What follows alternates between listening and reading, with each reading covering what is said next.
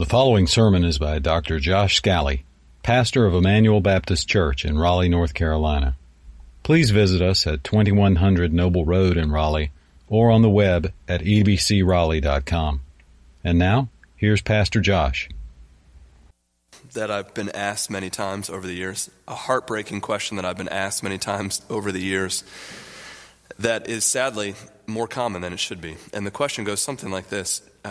Josh, I was part of a Christian university, I was part of a church, I was part of a Christian organization, and yet I or someone I know suffered abuse, we were seriously mistreated, something awful happened to us by someone who said they are a Christian.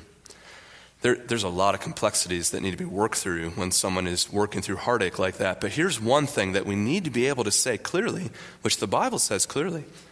Not everyone who says they are a Christian actually is a Christian. And in fact, many people who say they are Christians reveal through their actions that they are not Christians. Our brother just read through us Matthew 7:15 through 20.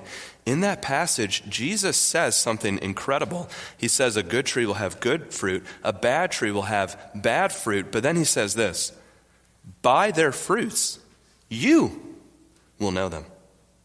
So it is possible for us to discern when someone is not actually a Christian. Now, of course, we know in the ultimate analysis, only God will perfectly differentiate the sheep from the goats. And surely there are some things this side of heaven that are not fully revealed. But there are characterizations that Christians can discern that will help us discern the difference between someone who truly is a follower of Christ and someone who is not, and therefore should not be trusted and who should not be listened to and who should not be looked to as a guide or leader. The Bible says this in many places, though we in our current cultural moment feel uncomfortable with it, the Bible is not nearly as uncomfortable. Titus chapter 1 verse 16 says this, people profess to know God, but deny them by their works. So there are people who profess to know God, but their works prove they do not actually know God. Now, of course, we don't want to create a culture of suspicion where no one ever trusts anyone. But I think it's interesting that in Jesus' Sermon on the Mount, Matthew 7 begins with, do not judge lest you be judged, and be careful to see the beam in your own eye before you find the speck in your brother's. But then in 15 through 20, it says, by their fruits you will know them. So we need both, right? On the one hand, we need to be very slow to find fault in others, especially without first seeing fault in ourselves. But on the other hand, we should be able to inspect fruit and to discern good fruit from bad fruit. In verse 4 that our brother just read for us, we read that in the church, and Jude, of course, is writing to all churches, and this is still true today, that people will creep in unnoticed. That means that they can creep in at any level. So how will we know if someone has crept in who's not truly a believer? Will they have a tell? Will they have some secret communique that gives them away? I want to point out that they can creep in at all levels. Jesus had Judas. Paul had Demas. John had Diotrephes. Let me just say the matter candidly. Churches can sometimes be led by pastors who are not regenerate. Churches can have deacons who are not born again. Churches can have Sunday school teachers who profess to know God but deny him by their works. Churches can have board members. They can have any infiltration of any level. Now that's why I've entitled today's sermon, Identifying Fake Christians. Identifying Fake Christians. I know some will use the term false teachers, but that implies that they're only people behind a podium. They could be behind a podium, but they also could be in a pew. They could be anywhere. You could slip in unnoticed, according to Jude 4, even though you are designated for condemnation. You pervert the grace of God into sensuality, and you deny our only Lord and Savior, Jesus Christ.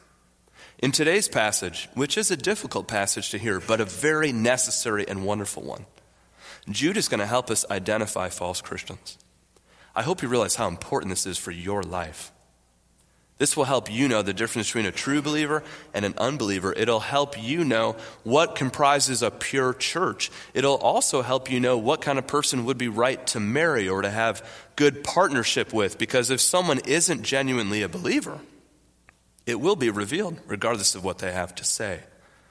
Now, Tim Challies helps us. He gives us 7 examples that he wrote about in a blog post called 7 Examples of False Teachers in the Church Today. I'm going to give you his 7 examples because they're so close to what we're going to see in Jude, okay? Here's his 7 examples up front. Number 1, the heretic. The heretic is one who blatantly contradicts the teaching of the Christian faith. The heretic is high in charisma, but lacking in truth. Remember, we read in Jude chapter 1, verse 3, that there is a faith once for all delivered to the saints. But there's a kind of teacher who purposefully perverts or adds or subtracts from that deposit of the once for all faith, the heretic. Number 2 is the charlatan. The charlatan is one who is a Christian only for means of their own gain. What they get out of it may be influence or attention or maybe even financial remuneration. This was common in the Bible. Simon Magus was motivated by money in Acts 8. It's been common in church history. When the Roman Catholic Church wanted to build St. Peter's Basilica, they sent out Tetzel to try to get people to buy indulgences so that they could line their pockets and advance the building. It's been common in church history more recently. Tim Challies gives the examples in the 1990s of Robert Tilton, or today of Benny Hinn or Creflo Dollar, all people who are examples of people who just want gain through charlatan efforts. Number 3 is an important one. Number 3 is what he calls the prophet. Now, don't think of an actual prophet in the Old Testament. Think of someone today who claims that they have some special word from God. And they think that because they have some special word, they can't be challenged. Do you remember that's what Joseph Smith did when he said that the angel Moroni gave him the Book of Mormon? It was a special word from God that he claimed that he had. Today this is common with the author Sarah Young, who sells her books at Walmart, Jesus Calling or God Calling. She claims to have a special word from God that only she has, that no one else can question. Number 4 is the abuser. The Bible talks about abusers in 2 Peter 2 and in Jude 4. Remember, we saw in verse 4, you have it right in front of you in Jude, that these people pervert the grace of God into sensuality, meaning that they pervert God's grace into a sexually sinful way. And many people have abused others sexually as they've perverted God's grace to do so to their advantage. So the abuser is sadly a common example as well. Number 4 is the divider. We'll read about the divider in today's text as well. Number 5 is the divider. The divider is someone who gleefully divides brother from brother and sister from sister. He takes disputed matters and elevates them to points of doctrinal fidelity. He finds ways to divide in areas that should not be divided. Number 6 is the tickler.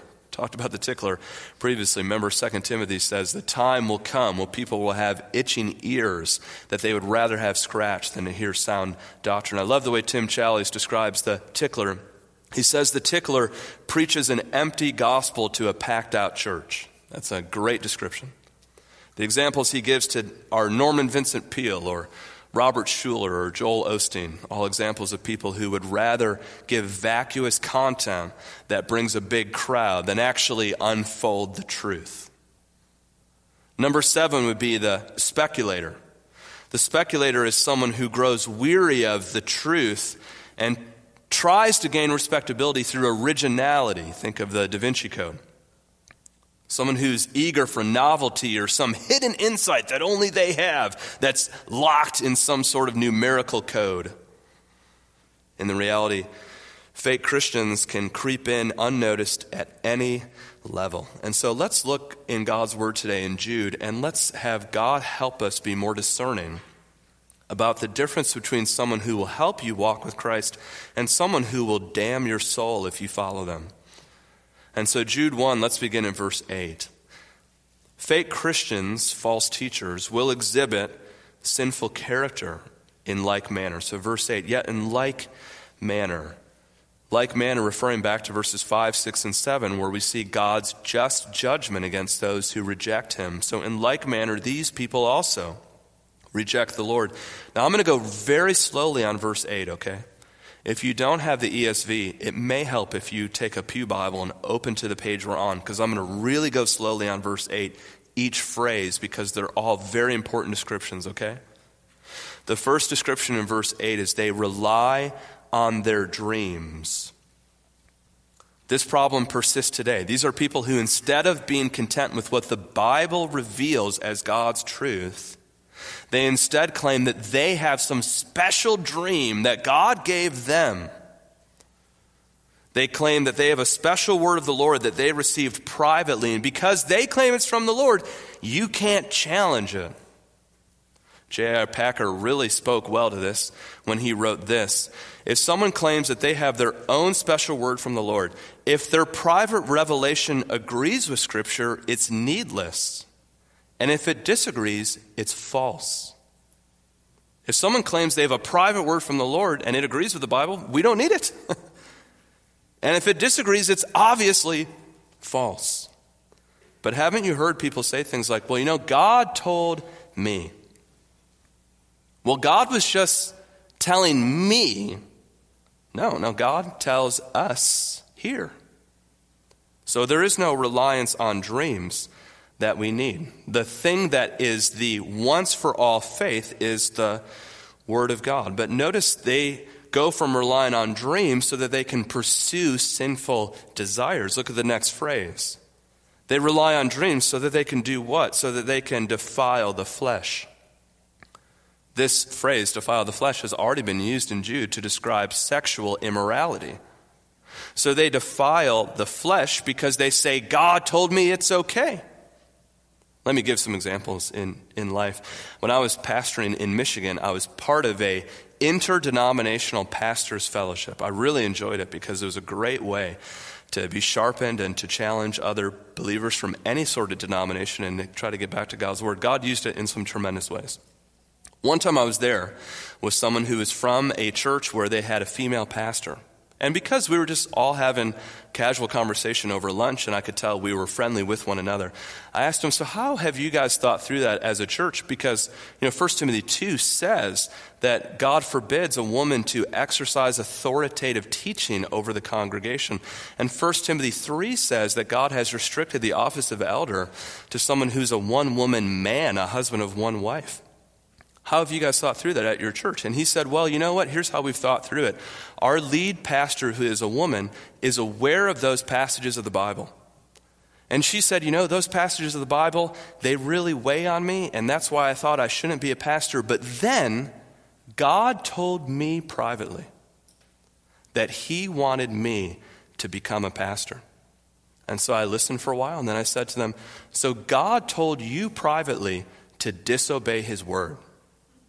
That's the word of the Lord you got? The word of the Lord to you was to disobey God's word. See, we need to listen to 1 John 4, verse 1 that says this, Beloved, do not believe every spirit, but test the spirits to see if they are from God. If you claim, well, God told me privately I could do something, even though it disagrees with Scripture, think of how many people have blown up a clinic, shot up a school, or committed adultery because they said, God told me that it was okay. God told me is not a divine revelation of authority. God has told us in his word. So in Jude 1, verse 8, these people claim that they have dreams, and then they use their dreams to pursue sinful desires. I've noticed very many times when someone says, well, God told me it's okay, it normally begins with step 1, I want something sinful. Step 2, I claim God told me I could have this something sinful. Step 3, I pursue something sinful and then drag God's name through the mud with me. It shouldn't surprise us that those who reject God's word also reject God's authority. So look in the third phrase in verse 8. They say they have their own dreams so that they can defile the flesh, so that they can do what third? So they can reject authority. Here's what makes me sad as a believer, because I do love the Lord by God's grace. I hate when people slander God's character and it makes God look bad. Isn't it terrible in the news when someone does something awful and then they say they're a Christian? I hate what that does to God's reputation. Haven't you ever felt the feeling of being misrepresented? I've noticed this has been happening in my home a lot lately. I've heard this from my children recently. Hey, Dad, Mom told me that I can eat cookies and stay up late all night tonight. That's what she said. I mean, I was surprised, but that's what she told me. So, Dad, I get to stay up because Mom told me that I can stay up and eat cookies. And then what I always say is, oh, well, let's go ask Mom. And then they're like, oh, you don't have to do that. You don't have to do that. And what I've noticed what happens with people who say, God told me, I say, well, let's ask him. And then they don't want to do that anymore. Because once it comes down to, well, okay, then let's see what he actually says. Then suddenly it's, well, I didn't really want to do that. See, Psalm 119, 105 says this, your word is a lamp unto my feet and a light unto my path. Let me give you a very specific application that God will use in your life. Ready? Turn the lamp on. Turn the lamp on. If you would commit to reading the Bible every day, and I mean every day, your ability to discern truth from error would skyrocket. And if you turned on the Bible every day and turned off your electronics, you would be happier, you would feel greater peace, you would grow in wisdom, and even better, you would walk with God. Psalm 119 actually promises this. Verse 97, oh, how I love your law. It is my meditation all the day. Your commandment makes me wiser than my enemies, for it is ever with me. I have more understanding than all my teachers, for your testimonies are my meditation. I understand more than the aged, for I keep your precepts. How sweet are your words to my taste, sweeter than honey to my mouth. These false teachers, they don't want the word to be open. They just want to have their own private dreams that you're not allowed to challenge. But brothers and sisters, turn the lamp on. Test everything by the Spirit. And then the word will never lead you astray. Also, we see their foolhardy hearts. So look in verse 8. Now we have a fourth phrase. Not only are these people who say they have their own private dreams that can't be challenged, and then use their dreams to defile the flesh and reject authority. But notice their arrogance. The last phrase says they blaspheme the glorious ones. Admittedly, at first this verse seems sort of strange, but if you keep reading it becomes clear, because the next verse we have an example of an angel. So their blaspheming of the glorious ones refers to their arrogance and foolhardiness with things that are actually transcendent and beyond them, like angels, like God himself. Their arrogance causes them to be flippant when they actually should be humbled. So verse 9 is an example. This verse, there's so much I could say if I was in a seminary classroom on this verse, but here's what I'll just say today.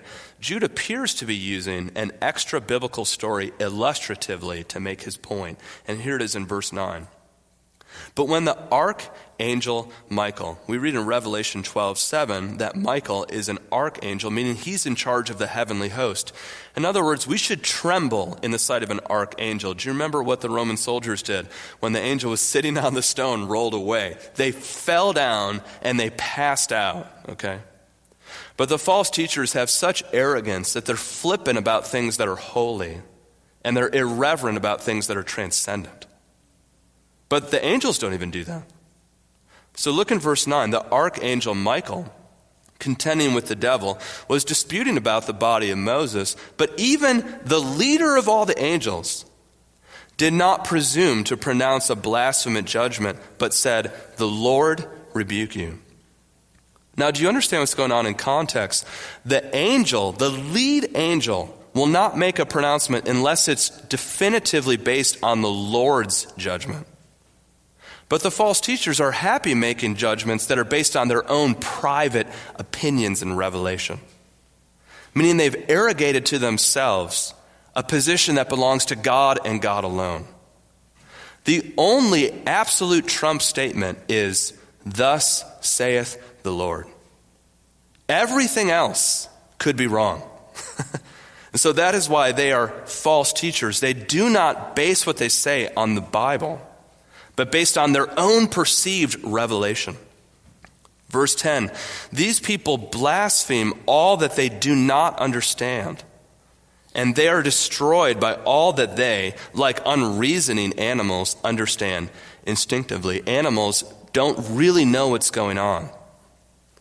Dogs can't really communicate. So they have just instinctive desires that they just are compelled to, and so they don't actually grasp what's going on. In the same way, fake Christians and false teachers, they just only think about their immediate gratification of desires. They don't grasp what's happening in God's sovereign universe, and so they blaspheme things that they don't even understand. If that phrase is confusing to you, think about it this way.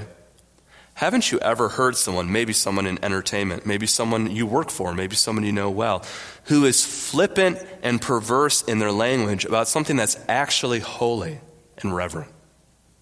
For example, God's name. They treat it as if it's blasphemous and perverse and common, when in fact, this is as holy as it gets. And so verse 10 talks about fake Christians and false teachers do not revere what they should revere, namely God. And now verse 11, I hope will whet your Old Testament appetite. Because verse 11 gives 3 examples from the Old Testament to show that these are still characteristic of people who are fake Christians or false teachers. Verse 11, woe to them. And if that phrase rubs you the wrong way, remember Jesus uses it repeatedly. Woe to them, condemnation to those. Verse 11, woe to them, and here's example number 1, for they walked in the way of Cain. You guys remember Cain, right? So Adam and Eve are blessed with 2 children, Cain and Abel to begin with. We know they also had other sons and daughters, but we read first about Cain and Abel, and what does Cain do? He murders his brother. But remember the conversation God has with him. Sin lies at the door, crouching. It wants to have mastery over you, but you need to master it. And so Cain is an example of false teachers and fake Christians because Cain chose wickedness over goodness. He chose wickedness over goodness. He rebelled against God's direct word to him. In the same way, false teachers rebel against God's direct word to us, choosing wickedness over goodness. The second example is Balaam. Do you remember Balaam? I will always associate Balaam with the Emmanuel Baptist Church. Let me tell you why. The day that God had led us here for our candidacy sermon, I was staying in the hotel room on Wake Forest. At that time, I had no idea what my bearings were, but I remember staying there. And I was just reading in the morning through my Bible, through what we had been reading through at home. And we'd been reading through the whole Bible. And so I was in Numbers 22 and 23 that morning. And that morning in the hotel room, really praying earnest, God, is this what you have for us? Do you want us to move across the country? Do you want us to come to Emmanuel? I read Numbers 22 and 23, and in that passage, Balaam gets on his donkey, and Balaam's on his way to go actually, for selfish reasons, say wrong things against God's people. And so what the donkey does is the donkey talks. And then the donkey tells Balaam, don't you see the angel there with the unsheathed sword? And of course, Balaam doesn't. And then the donkey's, I'm not walking anymore. You need to see the angel. And so then God finally opens Balaam's eyes, and he realizes there's an angel with an unsheathed sword. And he realizes if he kept walking, he would have been killed. Now, I remember praying that morning, Lord, if there is something here that I don't know, do not let me walk into the unsheathed sword. Lord, let the donkey talk to me. Make it as clear as possible if this is where you want me to go. Thankfully, God made it unambiguously clear through your vote, and I'm gracious and grateful for that. But here, Balaam's error is that Balaam went to go do something he never should have done and wasn't willing to listen because his motives were for selfish gain rather than selfless service. Remember, Balaam is being hired out by a foreign enemy to curse God's people. See, here's how false teachers are like Balaam. They will say anything for the right price. There are parts of the Bible they won't preach. There are things that are uncomfortable that they won't say. But for the right fee, they'll say whatever you want them to say. Now, God was so good that he overcame Balaam's curses. And God is so good, he still does that often. But one of the ways you know a false teacher is that there are portions of the Bible they will not teach. Acts chapter 20, Paul told the Ephesian elders, I did not shrink back from declaring to you the whole counsel of God. Now the third example. So we had Cain and Balaam, now the third one, verse 11, and perished in Korah's rebellion. Do you remember Korah? Korah was one who was in a position that was priestly, but he rejected Moses and Aaron. He subverted the God-given authority that was placed over him out of jealousy and spite. Such is the case with fake Christians and false teachers. They reject godly authority out of jealousy and spite. So here's a rotten fruit test for you. People who choose wickedness over goodness, like Cain. People who will say anything for the right price, like Balaam.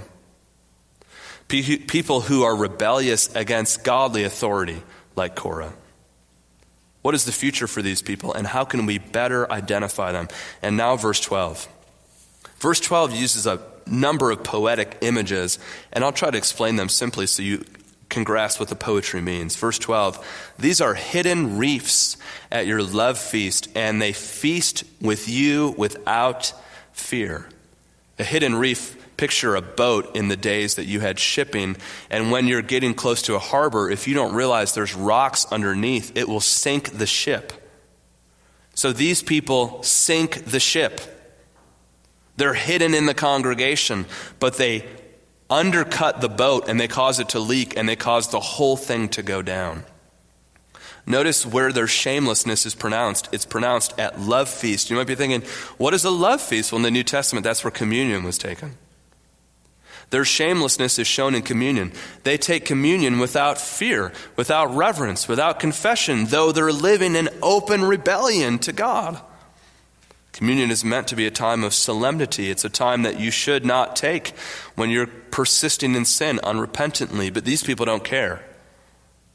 And notice they feast with you.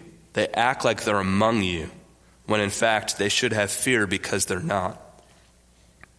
The next phrase, shepherds feeding themselves, is most likely a quotation, a paraphrase of Ezekiel 34. There we read that God's leaders should not be shepherds who only take care of themselves. Ezekiel 34 verse 2 says, woe to the shepherds of Israel who only take care of themselves. Should shepherds not also care for the flock? There are some leaders who actually don't care about serving the sheep. They only care about serving themselves. This is a designation that they are in fact a false teacher, a fake Christian. Verse 12, the next poetic phrase is waterless clouds swept along by winds. In first century Palestine, well, in Palestine at any time, it's hot and it's arid and it's dry. And if you see a cloud coming, you get excited. But if it doesn't send any rain, that's disappointing. Such is the case of false teachers and fake Christians. They have an appearance of somebody who's going to contribute good, but when they actually come, no good comes from them. The next phrase, fruitless trees in late autumn, twice dead, uprooted. What a poetic compounding way to say they have no spiritual life. They are dead. Nothing good comes from them. Now verse 13. They are wild waves of the sea, casting up foam for their own shame. Have you ever been walking on the beach and you see the residue of where the waves came up? And sometimes when you're walking on the beach, if people have thrown garbage in the beach, the waves will pull it up and then it'll leave a line of that trash on the shore. And that's what he's saying these fake Christians and false teachers do. When they wash up to the church and then wash away, the only thing they leave behind is a residue of garbage. Verse 13 continues by warning of what their future will be. They are like wandering stars, so stars off course, for whom the gloom of utter darkness has been reserved forever. Notice that phrase, gloom and utter darkness, was also used of the angels in verse 6 who had rebelled against God's authority. And so Jude is telling us very clearly that fake Christians, false teachers, if they do not repent, will suffer in eternal fire. So what are we supposed to do with this sermon? And let me give you 3 things. And I don't have these on your bulletin, so these are new as of this morning. So 3 big takeaways of what God wants for us from Jude 8 through 13. Here's the first thing. Brothers and sisters, we must, number 1, grow in discernment. We must grow in discernment. God has told us that we can know them by their fruit. That's what Jesus told us. We must learn to grow in our discernment. The fake Christians who have crept in unnoticed can be spotted by their ungodly conduct. Over Christmas and New Year's, my last grandparent passed away, my mom's mom. She was almost 100 years old. I love my grandma so much. But one of the things that was unfortunate was how false teachers were able to take advantage of her. In her older years, especially at home, just trying to watch things on television, there were many bad televangelists that she would watch. And those people tend to know who they can take advantage of. Yesterday, we visited some of the homebound from our church, and something I've noticed as a pastor over the years that really breaks my heart, and I hope awakes righteous indignation in me, is how often folks at that stage of life are taken advantage of by people on television. They say things that are vacuous, just enough to kind of sound spiritual. They say things that are enticing. They ask for money from you. They normally have religious language, but can I just plead with you to grow in your discernment and have a steady diet of the Bible? Because we will all come to a point where we have time to listen, but we need to be discerning with that time. My grandma's favorite preacher in her final years was Joel Osteen. And I wish I could have found a way to put somebody else across her radar. But those things have an impact on us. So may we grow in discernment. Number 2, here's the second big application for us today. Consider if this text is about you. Number 2, consider if this text is about you. I don't say this lightly, and I don't mean to cause morbid introspection, but I do know this from pastoring for years. There are always people in church who aren't actually saved. And some of them have been in that church for decades. And I want to ask you to consider something this morning. Maybe the reason you tend to be miserable and nitpicky and frustrated and rejecting of biblical truth is because you're not born again. And if you have found over the decades that walking with God is mainly a burden for you, I would hate if you never knew what true spiritual life was like. In the 1600s, the most well-known Baptist pastor was Benjamin Keach. Now, his son, Elias Keach, came over from England to the United States in the year 1686. Now, Elias Keach was not a Christian, and he knew it. But having moved from England to America, he needed to make money. And so what Elias did was he dressed in black, and he wore a band, and he tried to pass himself off as a minister, mainly borrowing from his father's good reputation. Elias preached all over Pennsylvania and New England, and he was gaining a following because he was an excellent speaker. I mean, they always are, right? As people would come to hear Elias and his popularity grew, one sermon, we read this about in church history, he was pretty far along in the sermon, and then he stopped short, and he looked like a man astonished. And then he fell down. And the people in the congregation assumed that he had had a seizure or some other sort of physical malady. When they came up to him and they asked him what the matter was, he had tears in his eyes and confessed that he had always been an imposter. But then here's what the biography wrote next. Great was Elias's distress, but it ended happily, for from this date he counted his conversion to Christ.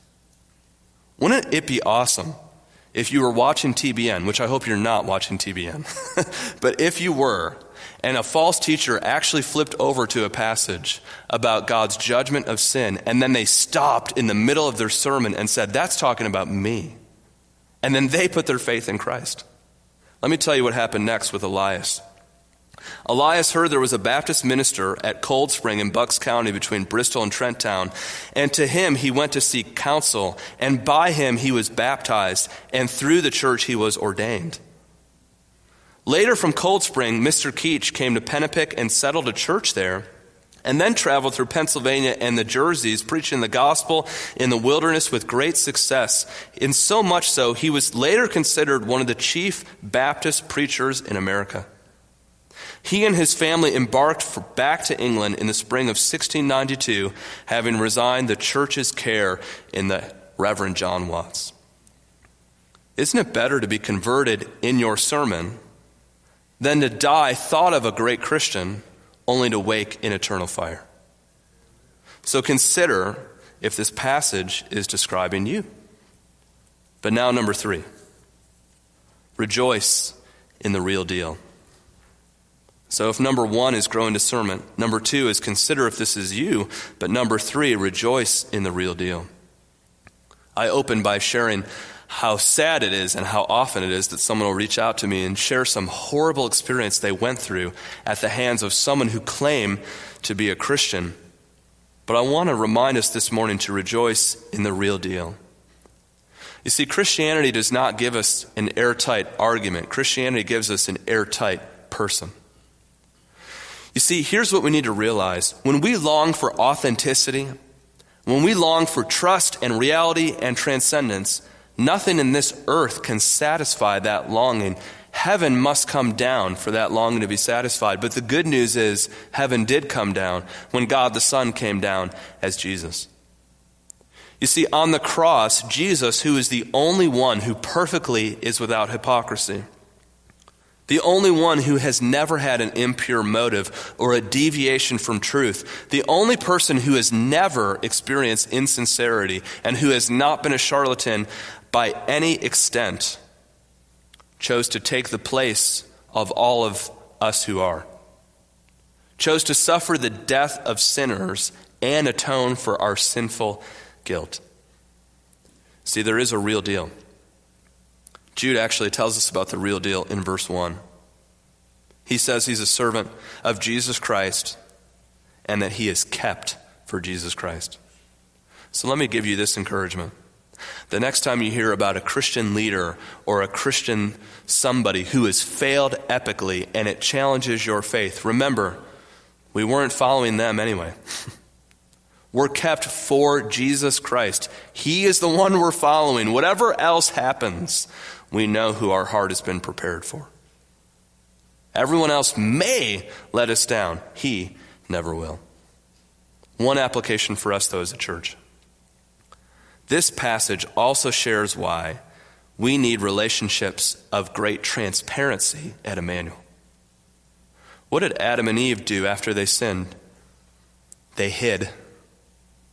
If as a church we lean into knowing each other even more deeply, we lean into meaningful membership, we lean into meaningful conversations, most false teachers will disappear. Because transparency creates trust, and that eliminates those who are false. So one key way the church can be preserved is by spending time with one another, meaningfully talking about Christ. Let's close together by prayer to him. God, I thank you that there is a real deal for us to rejoice in, and that real deal is you.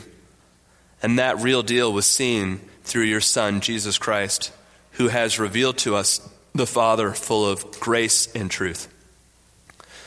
God, I pray that when people experience disappointment and when they feel like things are insincere or inauthentic, that we would ultimately find ourselves keeping our hope squarely on Jesus and him alone.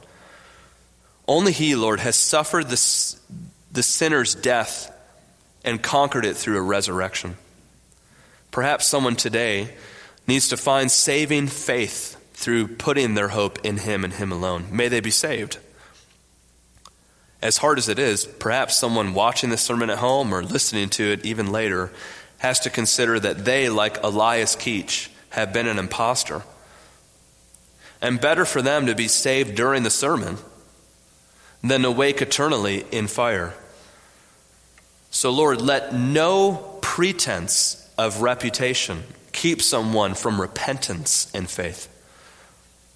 But Lord, I also pray that we would be okay with growing in discernment. We live in a cultural moment where we think it's a virtue to accept anything, where the Bible is so clear that we must test everything. So help us to know the Word of God, to read it, to evaluate claims in light of it, and then to trust what Psalm 119 promises, that if we will follow the Word, we will be wiser than our enemies, more learned than the aged, more discerning than our teachers, because when the lamp is on, it shows everything for what it truly is. So God, give us confidence in the Bible because we have confidence in you.